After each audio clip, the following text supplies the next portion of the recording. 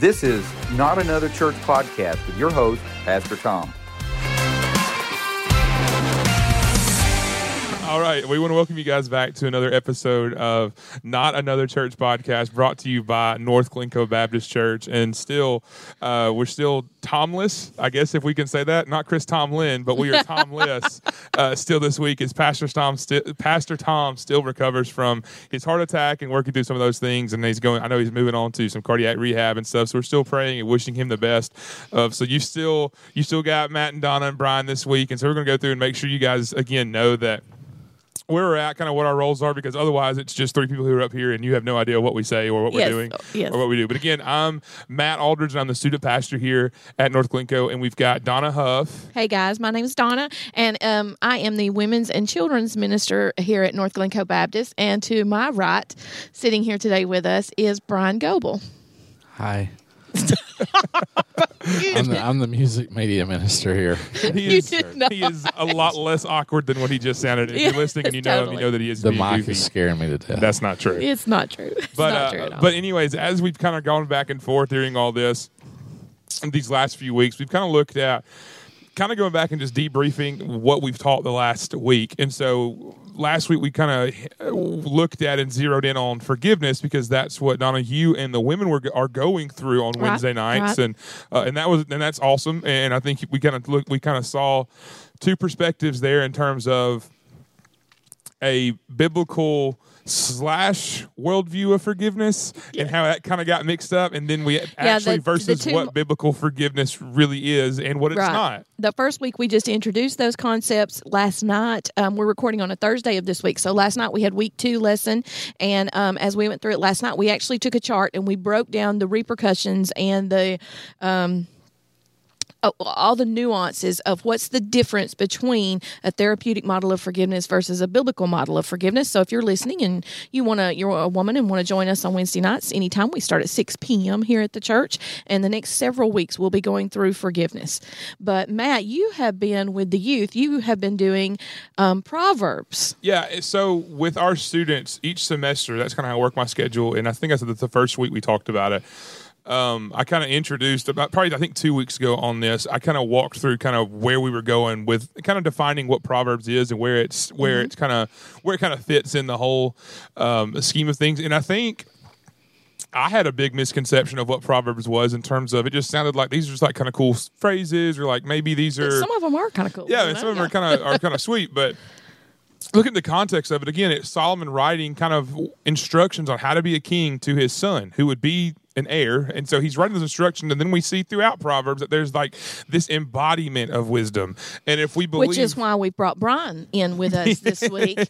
Brian is going to be the wise one here. The wise one. Yes.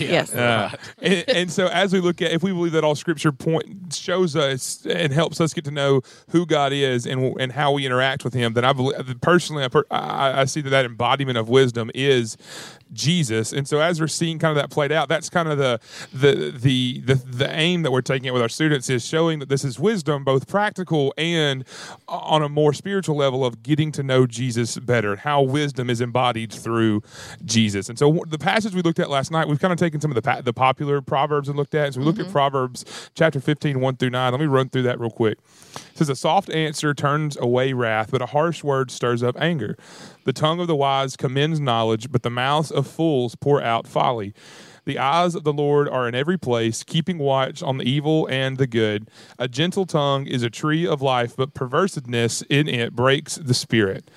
A fool despises his father's instructions, but whoever heeds reproof is prudent. In the house of the righteous there is much treasure, but trouble befalls the income of the wicked. The lips of the wise spread knowledge, not so the hearts of fools. The sacrifice of the wicked is an abomination to the Lord, but the prayer of the upright is acceptable to Him. The way of the wicked is an abomination to the Lord, but He loves him who pursues righteousness." Usually how I work, kind of structure our stuff with students, is I'll read a passage and then kind of walk through it, and then I try to make sure I end on like an applicable challenge as we leave, as we go into our small groups. Like, that's the idea I want you to focus on as we move into our small groups. But I kind of swapped it this week because I kind of started at the end of that passage and then worked my way back through. Like I used verse 9 because I kind of think that's where Solomon's aiming here is I use verse 9 as the gauge of all that text. And so in verse 9, again, it essentially is saying the way of the wicked is an abomination to the Lord, but he who loves righteousness, but he loves him who pursues righteousness. And the first thing I asked our students was, what are you pursuing? Because we noticed in that there's only two options. It was either wickedness or righteousness. And if we know that righteousness is embodied through Jesus, that Jesus is righteousness, Jesus is perfect, Jesus is holy, set apart. Are you pursuing righteousness? Are you pursuing a relationship with Jesus? Or are you pursuing wickedness? And what falls under wickedness is anything that's not Jesus. Now, it may not, which is, and students are like, oh, well, that kind of. Yes. I'm not like doing drugs or like doing crazy, but like you may not be. Okay, and that's so awesome. we did an exercise with the women last night. All of us did this where we talked about what is evil, because we actually hit a point in that when we're talking about forgiveness, because you're forgiving an evil act, or as we're going through that, we started naming off evil, and the more we went, the further you dig in, the more you look at it, and you realize how much around us, how much in us comes out as evil when it's something that is not righteous, not lining up with God's holy justice. Yeah, and so there's those two options that are presented, and so that's kind of what we went through, talked about, and I think again we've got to understand that, and we've got to understand, what am I pursuing? Like, what am I chasing after? What is my end game here? And so, again, there's just the two options, which is kind of hard that I wanted to make sure our students understood, was that there's only two options. And for us to understand that is kind of difficult to understand, because it feels like, well, I'm doing good stuff.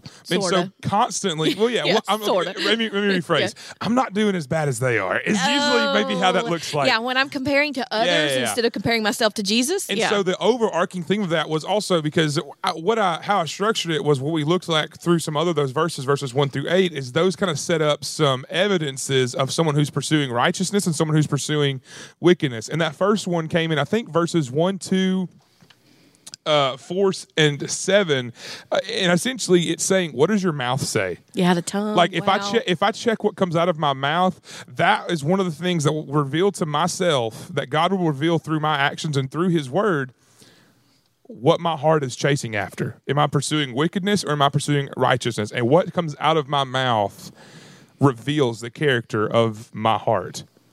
And so I asked our students that. I said, when you're at school, what are you saying? Out of the heart, the mouth speaks. When you're upset, when you're mad at your mom or your dad or whatever, what are you saying? Now, don't. No, one of the women in Bible study tells me, she's like, now you're meddling, Donna. Now, I mean, when you hit that, now you're meddling. If I'm angry, this is where I zeroed in. And again, this is true for me. Maybe I don't actually say it. When I type it on my text, what am I saying? When I put it on social media, what am I saying? What is coming from my mouth, from my opinion, from my brain? What am I communicating? What am I communicating? What am I saying? Again, notice some of the things that passage tells us. It says, out of a wise mouth, there's gentleness comes out of a wise mouth. Wisdom comes out of a wise mouth. Healing comes out of a wise mouth. Knowledge comes out of a wise mouth. And doesn't that smack of the fruit of the Spirit that Absolutely. we see? And on that same idea of a fruit, and I used this text last night in explaining this, we can't underestimate what we say, because Jesus says in Matthew 12, again, in talking about a good tree is represented by good fruit, a bad tree is represented by the bad fruit, and then Jesus points to the Pharisees and says, you brood of vipers, how dare you practice all your good works, and you say you're saying good things and saying truth, but you're actually saying terrible things, and out of your heart is wickedness. And he says, don't miss this, because every word you say will be judged. You will be accountable for you will be accountable for every little word that you say. Every careless word that men shall speak, they shall render account for in the day of judgment. And so what we say matters. Again, and it's kind of like an example of when I may sarcastically or passive aggressively say something, oh, I'm kidding, but you know what? I'm actually not. Yeah. And I'm guilty of that. I do that a ton. Do I look good today? Well, I wouldn't wear it, but it looks good on you. Like that kind of thing. Like, and while that's joking and funny, one of the things, again, that will reveal what I'm pursuing, that will reveal where my heart is at, is what comes out of my mouth. Because again, what comes out of my mouth reveals the character of my heart. All right, so Brian, since Matt and I have been the one kind of over here talking about this, when you think of the words that come out of your heart, the things that God has convicted you about or worked with you on, what for you comes to mind? I don't know. Just kind of what comes to mind for me is I think of like what Matt was talking about with text messaging. I think of these threads that come from the words that we say, that we're leaving little trails, like paper trails or breadcrumbs through life. And sometimes we don't even realize I don't know, that's kind of a dumb analogy now that I think about it. But no, it's fine. I kind of think that, we haphazardly do that. And then sometimes, like, we're not trying to find our way back necessarily in that. But if we trace back I don't know, just omit this part. Because I really don't know what the heck I'm saying right now. I've been sitting there thinking about it. I've racked my brain so hard. So we're going to have to edit this part out. And I knew we was going to have to do this. Sorry, Faith. So she put me Johnny on the spot. And I was trying to put my thought together. And then she put me Johnny on the spot. And I was like, that was not a bad analogy. It was a horrible analogy, actually. Yeah. I was trying to go there, and it was just I was thinking how to figure it out. Okay. So what you used I told you I'm going to screw this podcast No, you're not. I don't talk ever. I like where we're at. But the analogy you used is you see breadcrumbs. And if you look at that, you're actually right, because you can look at our hearts and you can see the little conversations. It leads back to us. And once you can get a full picture of what's going on with someone, we can see it. You used the word thread just a minute ago, Brian, when you were describing it. And that's really true, because you can get on a Twitter feed and follow that thread down through there, and you can see what someone's thinking. You get a full picture of it. Like just this week, as we're recording it, Burger King did that funny little "A Woman Belongs in the Kitchen." I don't know how many of y'all saw that. And what they were trying to do, and they went on to explain further in tweets as they went down to get to the clear picture of what they meant. That's true for us today. They were actually trying to get more women in the kitchen. I thought it was a pretty good PR stunt for them, but they used something divisive to do that. But that's true for us. I mean, you follow the breadcrumbs of our words, of our lives, of our walks, and you will see the whole person. You're going to find, and it's going to lead to a path of where your thoughts have been as you go through that. And I used this last night of as in some of our kids and students may not have heard it, but be careful, little mouths, what you say. Little mouth. Be careful, little ears. What you say. It is creepy. But there's so much truth in children's little songs. And I'm not saying it's biblical or anything, but I'm saying it's real because I told this story. So I was really young in ministry. So be careful, little eyes, what you see. Be careful, little mouths, what you speak. Be careful, little feet, where you go. All of that's very biblical. And those are some other questions that we talk about here in a second with our students. But one of the things in terms of where my heart was at in a situation and how it was on the wrong side of things with what I was saying. It was really early in my ministry, and I was at, it was the first church I ever served at as me on my own. I interned at a church before, but it was the first church I ever served at on my own. And I was caught up and not because it was by accident, by my choice and my choice only, in just straight up gossip. And I was listening to things that I had no idea. And how quickly and easily that happens. It was crazy. Yeah. I got caught up in something. I had no idea whether this thing was true. Someone else had told someone else, and someone else had told me, and so I told this person what someone and someone had told me, and it was a very heavy accusation. It was between people. It was honestly saying that this person was having an affair with another person. So it's very serious. And it was very serious. It's significant to families, to children, to... And so the person I told, they were having some questions about what was going on with one of the people that I said was having an affair. They just said, hey, what's up with this guy or this girl? And I said, well, this is what I've heard before. Yada, yada. But I just heard that. And in my sin, I'm like, I just said it and, whatever. When about 3 days later, the guy that I said it about calls me. He says, hey, did you say this? Oh. And I said, crap. and don't get me wrong. Don't get me wrong, because I was wrong. I'm 19 years old, or maybe 20, but I'm 19 years old. This is a 40-something-year-old man that I said something about. I am extremely immature. I am all up in sin and gossip and these kind of things, and I'm on staff at a church. I am in so much wrong here. And he said, wading in deep, aren't you? Absolutely. Yeah. And he said, and we've all been there and done that sort of thing. And so he called and me learned from it. And he said, Matt, did you say this? And I said, oh, well, this person, and he said, just answer my question. He said, did you say this? And I said, yeah, man, I did. And I'm sorry. And he said, well, let me just first and foremost tell you that that's not true. That's not a thing. And we went through that whole process. And let me say, he handled it with so much grace and with that's so a good much story on forgiveness I need to share. Yeah. With so much mercy, with so much forgiveness. And he said, no, but you're going to make this right. And I said, I will. I said, man, I am so sorry. He said, you're going to call the lady that you said that I had an affair with too, because she doesn't know anything, but you're going to call her and tell her you said this. And I said, crap, man. Like I'm not really, but like I said, you know what, you got it, absolutely. And I apologized and apologized and apologized. And you know, when you do that, though, it doesn't matter how many times you apologize, that feeling of guilt, because you know that you consciously did wrong. Yeah. Yeah. It's really, it's really tough to have to be in that place to own something, to reconcile with the person when you've offended them and hurt them, the guilt that comes from that, and then learning how to forgive yourself and walk that out and understand that in the big picture that I am a sinner saved by grace. And it's another one of those moments that God uses things like that to humble us. And it pulls us back to knowing how desperately we need Him in our lives and how desperately my heart is wicked. Yeah, and in my arrogance and my pride, I'm thinking, you know, I mean, there's not. I mean, I don't do all that much wrong, and like this guy is. Have I heard? I was trying to tell you a story earlier. We had a little girl that we were so back in the children's department, we were teaching on sin, and I'm trying to get them to begin to get the concept of sin.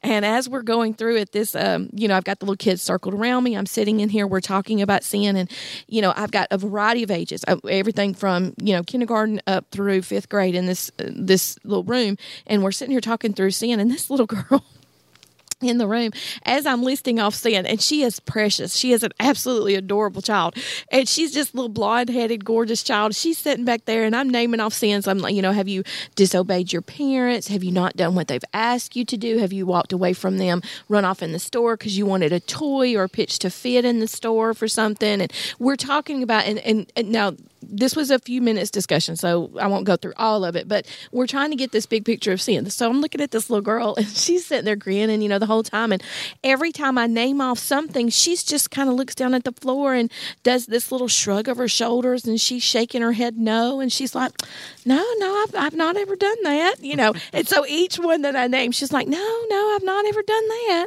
And I knew her parents, so they had we had talked before about different stories, and some of that her parents had shared with me one time. And finally I hit the one where I said, have you ever had a friend over and you've been unwilling to be generous with your toys and share with someone else? The conviction on that child's little face with her little eyes shining up at me, all of a sudden it hit her that she might be a sinner too. And she's about 6 at the time. I don't remember exactly her age, but she was really young. And it was the funniest little thing. That light bulb went on for her. Now, in children's ministry, those are really great moments, because you begin to get the child to start to think, and you begin they're processing sin and God, and the big picture of they need a Savior too. But those moments and that was one of the funniest moments. I had adults sitting around back, my other leaders who were in there just with me. Cackling. And I mean, it's all they can do. I mean, I've got somebody just about rolling on the floor in the back, holding their face, trying not to laugh so that they don't break the moment with the children, as they're serious and listening. But I mean, I can still remember the whole room, somebody sitting in the back, just holding their face, red faced, laughing, because that little girl, every time we'd name a sin, she'd just be like, well, no, I don't really struggle with anything like that. So sorry you do. But it goes back to, we do know what, and we know that our own heart, as we grow and develop and mature, and we get the big picture of us in comparison to God. And I think for me, one of those the greatest moment of that for anybody, I think the greatest moment of that is that when you're saved, because you hit that moment where the Holy Spirit convicts you of sin, and you get just a glimpse, an inkling, a tiny bit of what our wickedness is in comparison to God's holiness and His righteousness. And that moment that it hits you and that conviction is there, and it just rips you out of your frame when you see that need for a Savior in that moment. Mm-hmm. And so we looked at talking about like what we say. And so then I moved on to, and that was definitely, and to me, like, I think that was when they could just immediately roll up with, and like they could immediately say, yeah, I do say that. And every time I closed each question with, and so what's our response to that? Well, and I asked one, I said, so, hey, what would you, he said, well, I just probably like shouldn't cuss as much. And like, as much. I should, yeah. So maybe I'll I shouldn't cut a little cuss here, as much. here, yeah. And maybe he said, I just need to talk better. I just need to say better things. I was like, but guess what? You can't. I can't. You can't. I can't do better. And let me tell you, but God can take those moments, right? Yeah. And that's what everything was. I said, if you have and I said, if you have a problem with your mouth, you really don't have a mouth problem. You really have a heart problem. And so it's not about doing better. It's about turning my heart from wickedness and pursuing righteousness. And if Jesus embodies righteousness, then I now I chase after and follow Jesus and in Christ's likeness rather than just do better. Because every religion ever teaches do better. God never instructs and then you fail us, time and time again. God never instructs us to be good, moral little robots. That's not the point. God instructs us to be little Christs, to be like Jesus, to follow Jesus. So an example of that is the one where you shared the story of sharing gossip, and God used that to humble you, to teach you a lesson. And I bet you don't repeat things like that. No, now, I don't. No, absolutely not. And honestly, I've tried to. If people start hinting at those things, if I like to sit around and start, and for some reason, I guess it's always like at family functions. I don't know why it is, but it always is. We start bringing those kind of things up, and I'm just like, hey, you know what? Look at the time, or like, you know, I need to go check on something in the oven. Yeah, the dog needs to be watered or something. I'm so something thirsty. or another. Yeah. And so we looked at what you say. And then in verse 3 of that same passage, it says, the eyes of the Lord are in every place, keeping watch on the evil and the good. So the second question we ask is, what does God see you do? So we ask, in a way, am I pursuing wickedness or am I pursuing righteousness? We've asked, what do you say? What does God see you do? And how does that reveal to you? Yeah. How does that reveal to you what you're pursuing? How does God see me? Let's just say in public. How does God see me spend my time? How do others see me spend my time? I could be at every other place and I could do all the stuff, but privately, if I don't spend time with God, and I don't have those moments and those times where I turn my heart to the truth, to the word, to scripture, to prayer, to worship. Like, so sometimes I find myself in seasons where I'm in scripture, I'm studying the word, but it's for something that I'm doing or it's for some sermon I'm prepping. And there's times where I'll go a day or two or weeks or so without actually non-teaching purposes. Not for Pastor Matt, not for a podcast, not for anything other than, Matt, your soul needs to be taken care of. It's me and you, Donna. This is God. You know, I need to speak into your life in a way that you're not turning around and trying to figure out how to best teach that to other people, whether it's children or women, whatever group I'm teaching. There are moments that I need to have alone with God where He's working on me. Because even if I'm spending all my time pursuing churchy stuff doesn't get me saved. Churchy stuff doesn't. There's some scripture about that in there. Churchy stuff doesn't maintain my relationship with God. His word does, communicating with Him does, and worshiping Him does. That's how I know Jesus. That's how I follow Him. Not churchy stuff, not giving, not serving. And that kind of ties into another question that we asked later. And then also from a sin standpoint, in private, what does God... Be careful, little feet, where you go. Where does God see me go?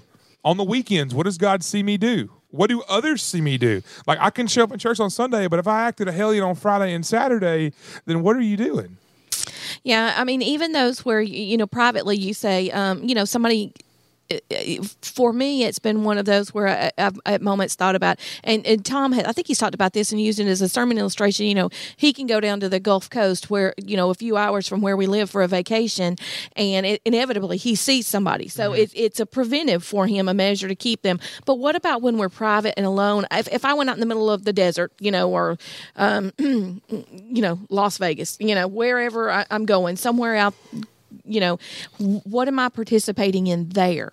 Because I think that's very revealing of our hearts too. When we get to a place where we feel safe out of our comfort zone, where it's not all the people we know. Have you ever looked at what your heart does when you go, like, say, on vacation? Oh, when I feel safe from the repercussions of my sin, not necessarily safe from my sin, but when I'm safe from the immediate repercussions of my sin from the public eye. So who am I trying to please then? Yeah. Am I trying to please those who are around me, or am I actually looking to the Father, and my love for Him says no matter where I go, I'm yours and I belong to you in everything I do. So, Brian, what do you think in terms of what God sees you do? Again, I think it's important to see that, like what Solomon says to his son, and again, keeping that context in mind, he's like, look, son, realize the Lord sees everything. The Lord is everywhere, which should remind us of God's omnipresence, his omniscience, all of those things, that he is everywhere, that he is all-knowing. And when we think about that, it's like, okay, well, now you're getting really close to my comfort zone. Like you're really stepping on my toes there, God. I don't know how much I like that. Oh yeah, and I think for me personally, I think it goes back to even a little bit of what we've even talked about with speech, when in tying this in with this scripture where the Lord is watching everywhere. I think my problem is I word vomit a lot, and you'll probably know that by now. And people like to get me really fired up outside of different areas. So what I don't realize is even in those moments where I feel like I'm in private with somebody talking about whatever, Joe Schmo or whatever, or this situation or that situation, I don't realize even in those moments that sometimes that God is watching even in those moments, that I feel like just because I'm outside of everybody else's circles or whatever else it might be, and I have this person I can vent to or feel like I can vent to or whatever that I'm feeling that day. It may not even be things that I'm actually feeling. It's just in that moment an emotion or something comes across, and then the next thing you know, what happens? When you walked away from a conversation and feel bad after walking away from it. Yeah, I had that happen where I participated in something I didn't want to be a part of. Right. And then even knowing in that moment, for some reason, I don't know, in my head some days it's like I'm in this little force field that maybe God can't even hear me or something, like. But then even in those moments, Satan gets in everything like that, and we have to understand, just like what you guys were saying, with what you say and what you do, God is watching at all times, and if it's not honoring to Him, and if it's not honoring other people, if it's not doing those things, we got to run away from it. And that's what I know personally in my life that I'm trying to work on. And even with this, these first three scriptures, going back and reading those, that he's got his eyes on both the good and the evil in our lives. Yeah. And just like what y'all were talking about, whether that's sneaking away and doing something stupid on the side or whatever it is, for me, my struggle is more of what I guess I say, and so that's something I know for myself I'm working on a little better. And it's when you hit that place and you start to look at that, whether it's a conversation you've walked away from, whether it's a place you find yourself in later where you're having to repent and to be reconciled back to a person, it's crazy how God ties all of these things we're all studying and looking at together. You just keep realizing the point where the hard work comes for us in the reconciliation, when I have to go back to the person that I've hurt or offended and have to deal with them and have to own my sin. And that's one of the things you were talking about with how I say things, or when what we use word vomit, we use that as a phrase, but it's just saying things that we ultimately have to realize comes from our heart. Because when you said it, you meant it, even if it's just at the moment and you're angry and you're hurt, and then later you look back at it and you go, so then the Christian maturity process that we're supposed to be striving for, that sanctification process that God is putting us through as we go through life, in that dual-sided where I'm striving to be more Christ-like, but at the same time He's working His way and will in me to be more Christ-like. All of that's going on simultaneously. You start to hold your words back. You start to realize when your heart veers in the wrong direction and you go, that's not right. And all of that is in the pursuit of what we're talking about in Proverbs, that pursuit of wisdom, that pursuit of righteousness, and all of that.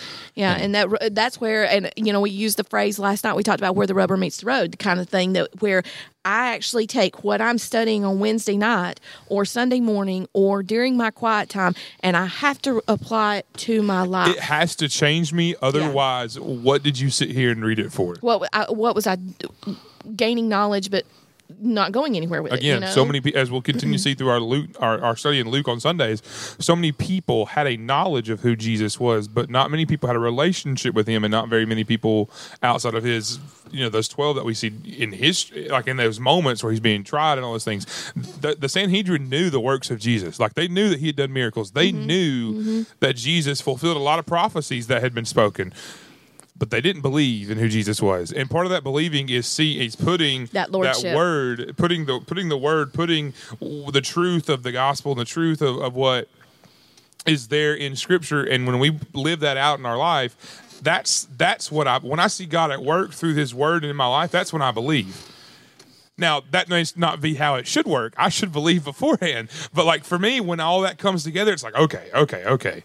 Now I know what's going on here. And so we've looked at what we say. And what We've looked at where we go. Oh, yeah. Yeah. The next one is in verse 5. And Solomon is saying to his son, he says, "A fool despises his father's instructions, but whoever heeds reproof is prudent." Okay, let me throw in here. Okay, so I have a 15-year-old. I'm teaching him how to drive. He's got his learner's permit. When you read that a while ago, I thought, I got some I can throw out here. I'm telling on my youngest child. But as it's been with all three of the boys as we've gone through it. You know, we're 3 weeks, maybe 4 weeks into him learning to drive. So as I'm giving him instruction the other day in the car as we're driving, and it was nothing big, just you need to stop a little, further back, or you need to have your blinker on here, that kind of thing. And he got a little hostile with me as he's, now an experienced driver. We're 4 weeks, almost 4 weeks in. He's like a month. He's like fully experienced. He knows the whole driving experience now. He's a teenager. He knows it all. But it's just a small example where I had to stop him and be like, you need to stop. Do you realize you just came back at me? I have been driving for a lot of years. We don't have to give any numbers, but a lot of years. And you've been driving 4 weeks, and I'm giving you instruction. The reason you have been given a learner's permit is that for 1 year, I have a designated time as your parent or guardian to spend that time teaching you how to drive. Yeah. So in that time, you actually have to listen to me, whether you like it or not. So we established that. And so when you were reading through that verse a while ago as we were doing the introduction, and I thought, yes, I have a child who needs that verse. And so that question to ask yourself is in those moments out of what it could be anger or hostility, or in those moments of emotions, what comes out? How do I feel? How am I feeling? What's coming out of my heart from an emotional standpoint? Whether it's where you talked about a second ago, in those moments of anger. Well, it's still a moment, and it still came out of your heart and it came out of your mouth. So in those moments, how do you feel? How do you react in those situations? And we're zeroing in more on, and all of it's a combination of what I say and what I do. How are my emotions controlling me? How do you feel? Because again, what Solomon is, you're meddling again here. Contextually speaking, Solomon's talking to his son and telling him, son, this is how you reign as a king. This is how you have wisdom as a king. And so if we're looking as Jesus and God as the author of Scripture, looking at us, okay, how do we become more like Jesus? How do we pursue righteousness and pursue wisdom? And as Jesus embodies wisdom, how do we pursue Jesus? How do I feel? He says, son, don't ever get to the point where you think you have it all figured out. Because he said you're Do you denying. think his son was a teenager at that moment? Who knows, somewhere in there. I think he had to have been a teenager. He's talking Maybe about early those 20s, who don't receive the Father's instructions well. Yeah. But he said, but those who receive reproof are prudent. But how about those of us who are 40-something who still struggle with that? Yeah. Again, at times, I said I was messing with Brian on Sunday. I preached this past Sunday, and I was messing with Brian, and I'm going to mess with him since he's here, and I'm glad that he's on this one because I can mess with him about it. Brian, you can grin now. We were talking about some of the, which as you work with the technical stuff on the side of like streaming and audio and stuff in the back at churches, sometimes it's like it's absolutely inevitable something's going to mess up. Like it's just how it is. And so me and Brian were talking through that. He goes, "Yeah, I messed up." He said, "Yeah, I messed up some stuff." He said, "But you know what? You messed up too when you first got up there on Sunday morning." He said, "Your intro, you just kind of stumbled through it for a second." I was like, and like I've just come off. He's not going to let me live that down. I had just come off stage not 30 minutes ago, and I'm like, hold on, I thought I did pretty stinking good. Hold on for a second. And I thought I did great. I thought I did all right. And Brian's like, yeah, you kind of stumbled through it for a second. You give me a hard time, I got to dish it back. and so he said, yeah, you just really stumbled there first. So what you're saying is Brian is your daddy, and he was giving you some wisdom. I don't know about that, but what I am saying. Honestly, it was the whole thing that I struggled with. Like, all right, you're going to stab me, I'm going to stab you back. Retaliation, So, but honestly, nobody likes being told that you were wrong. No one likes being told that, hey, that wasn't as good as it could have been. But pride. So at the back of all of this little section, and quite honestly, most all of this we've discussed, but it's pride. Yeah.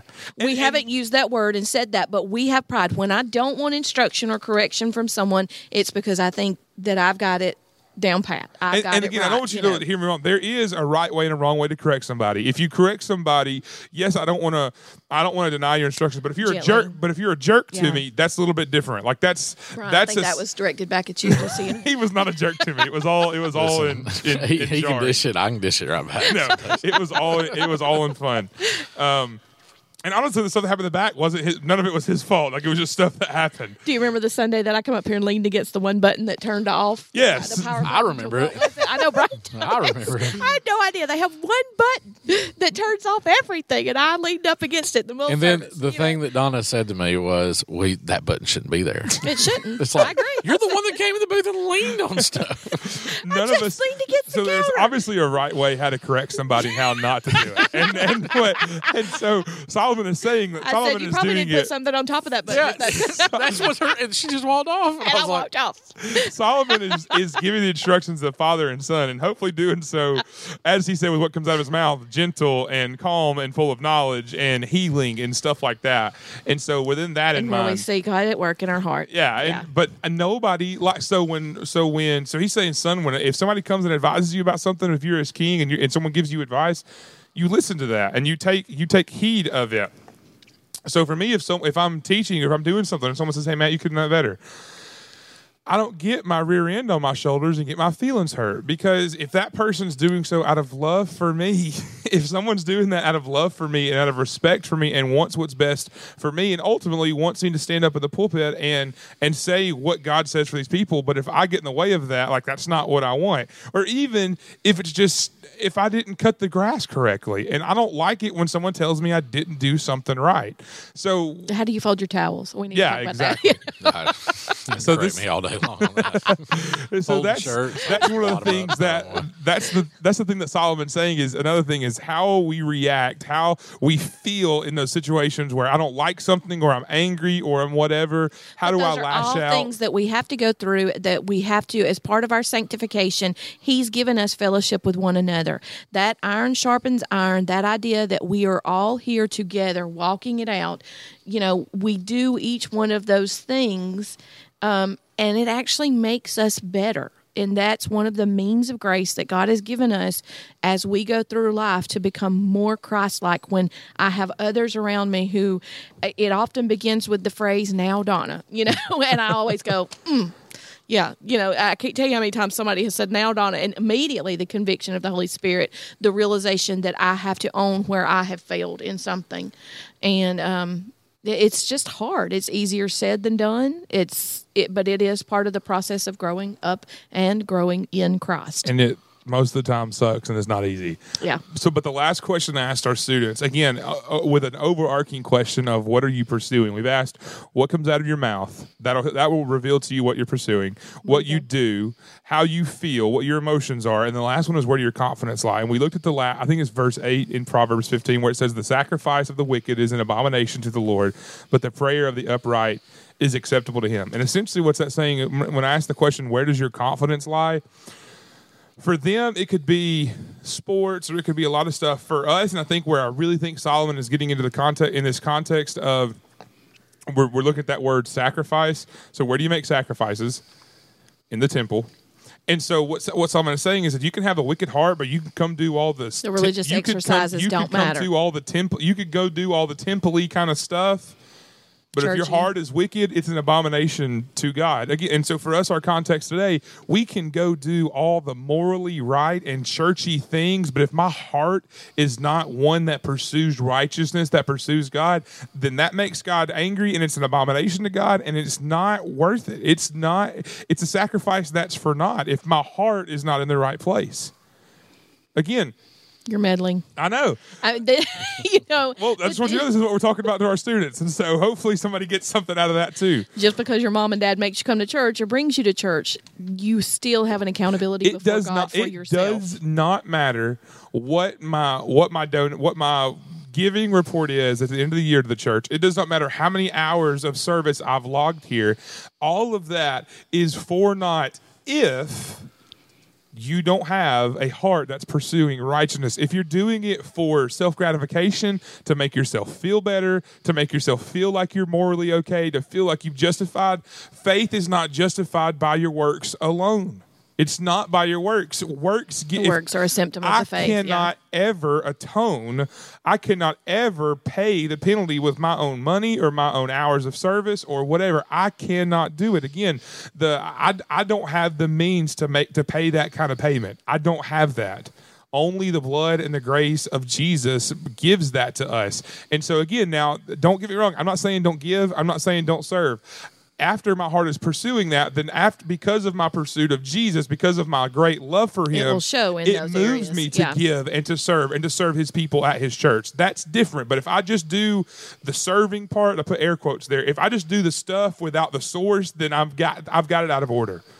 And then when we hit that word abomination, when I'm reading that in Scripture, man, I'll go back and reread that, because that word for me just seems to hit and strike at the heart of how evil and wicked God views something. For me, I don't, all these things are an abomination before the Lord. And you go back and look at it and as you were talking through, like the churchy things, the religious, the temple things, even if I give a sacrifice, it doesn't matter if my heart is not where it should be.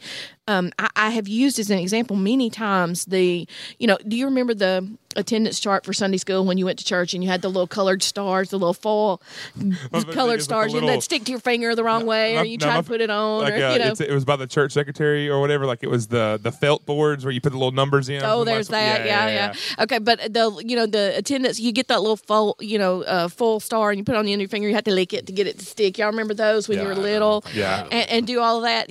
None of that matters. Because you've never been in a church other than that old church and this one. Hey, I still have my gold stickers. Do you really? They're up on my wall. So God's not counting them. You are. I think I still have my Cubbies and my Sparkies vest somewhere from when I was a kid. I really do think I have both of those. I still ask Dad every week to get me a star on the refrigerator. I'm just kidding. Brian, if you'll bring it back to the children's area, I can give you stickers. Yes. Well, and this is something else to remember. Again, this is Solomon writing to his son, who's saying, son, that the sacrifice of the wicked is abomination to the Lord. Guess what? If we know the rest of the story of Solomon missed this. Solomon, who had been given wisdom, who had been given knowledge, who had been given riches, who had been given fame, all these things because he was pursuing the Lord. Well, eventually he pursued the Lord less and pursued his stuff more. He pursued women, and he pursues money, and he pursues the riches of all of that. He's telling his son this, but Solomon later in life misses this. And we know so many pastors. And look at Rehoboam, his son. Look at what happened in Rehoboam. He's the one who split the kingdom. Yeah, Solomon's we see son. through other church leaders of individuals, and it happens with individual leaders, but people always look up to the church leaders as they're like the epitome of like all of Christianity, I guess. But I'm just as sinful as you are, if not more. Oh gosh, yeah. But we see with church leaders forever of moral breakdowns and things like that. Why? Because it comes down to the question of, am I pursuing righteousness or am I pursuing wickedness? And again, like when you're even Solomon, again, which again points us to the actual embodiment of wisdom and perfection and righteousness is Jesus, not Solomon, not anybody else. It's Jesus, because Solomon misses this. Solomon's telling his son and giving these instructions, and he's saying, son, if you're not honoring God in everything that you do, then everything else you're doing is for naught. And Solomon says this and then misses it years later, where he focuses on all the stuff and all the wives and everything other. Which goes back to show our desperate need to lean into Christ and to depend on him to change us, to mold us, to grow us, to constantly be using those means of grace that we mentioned earlier, whether it's, not whether, but when it is Bible study, prayer, quiet time, fellowship with other believers, and then worship in everything we do. And so we wrapped up with our students of asking these questions. And I said, okay, so what's the solution? Because I'm a person that I want to fix it like pretty quickly. Like I want to fix everything pretty quickly. We've discussed this lately. Yeah, yes. Like I just want to fix it. I want to plan. I want to know what's going on so that I can work on fixing it. Yeah, I think that's a guy thing. And so I said, okay, so if we're trying to work on and fix this, you're like, okay, well, yeah, I'll just do better. Like I won't get mad as much, and like I'll say better things and won't cuss as much as I did before. I'm going to use all kinds of self-discipline. Yeah, I'm just going to do better. And again, we hammered home as we left, like guys, girls, and for you today, like sir, ma'am, whatever. Like the object is not to quote unquote do better. Because the first rule of Christianity is knowing that you cannot do better. Like, what you have is the best that you have. And So I'm crying out to Christ to say, help me do better. Because I'm now turning my heart, I'm repenting of my sin, and I'm repenting of all my selfish acts and pursuing righteousness, pursuing Jesus. I'm turning, and that word pursuit in Greek, it's like it's again a physical turning. I told our students last night when I talked about what are you pursuing? As a kid, I played wall ball like at our church with this big brick wall. We throw walls at it, and so like I remember like when I had to go touch the wall for when playing wall ball, I have to drop everything I'm doing, and I got to turn everything in my body to go and sprint and touch that wall. When we have that moment with Jesus, when we have that we come to that saving faith reality. There has to be a turning and a dropping of everything else in my life that points me to wickedness, and everything that points me to Jesus is what I have to follow. And that's a big undertaking. And that's something that I don't do on a daily basis. And I know it's something our students don't do on a daily basis. If you're the listener, I know it's something that you don't do on a daily basis. But I wanted to show our students in this text of these are some things that I can constantly check my heart in. And that first question is, have I ever even started to pursue righteousness, or am I always pursuing wickedness? That's something else we need to work from. You're going to stray, you're going to fall back, you're going to slide, all of those things. We can always start again and start to pursue Jesus and focus on Him. But there has to be progress. There's got to be progress. There's got to be, and there has to be an initial turning point. And those are kind of what we focused on. And so those are some things that we looked at in Proverbs of everything in Scripture is pointing to Jesus and who God is and how we interact with Him. Then these are some questions of if I'm pursuing wickedness, if I'm pursuing my sin and myself, or I'm pursuing righteousness, these questions, these things to look at. What do we say? What do we do? How do we feel? Where my confidence lies in, where I sow my seeds per se, like where I put all my time. Those things will reveal what my heart is pursuing and what my heart is chasing after. And is that righteousness? Is that Jesus? Or is that myself and my sin? One of them is a lot more difficult, but the reward is has so much more of an impact from an eternity standpoint. One is much more gratifying from an earthly standpoint, but it will leave you for a season because it will leave you empty, and it will leave you on a path to a godless eternity. For purpose and meaning in your life. And it's much like C.S. Lewis, the one that's often quoted where he talks about that there are two groups of people, those who look to Christ and say, thy will be done, bow the knee to Christ and say, thy will be done, or those to whom God looks at us and says, thy will be done. Yeah. And one of them is the one who's pursuing Him and going after righteousness, and the other one, He's letting them turn to their own way. So that was kind of our student lesson from last night, with a little bit more depth and a little bit more adult application in some places there. So that's been this week's episode of Not Another Church Podcast. We're glad you joined us. If you want to reach out to us, or you make sure you tune in with us on live stream each Sunday morning. And if you want to reach out to any of us at the church, you can call our church phone number if you have any questions, comments, or you want to know more about Proverbs or about forgiveness or about any of the other things that are happening at the church. We'd love to talk to you and connect with you. Go serve your King. This has been Not Another Church Podcast with your host, Pastor Tom. Thanks for listening, and go serve your King.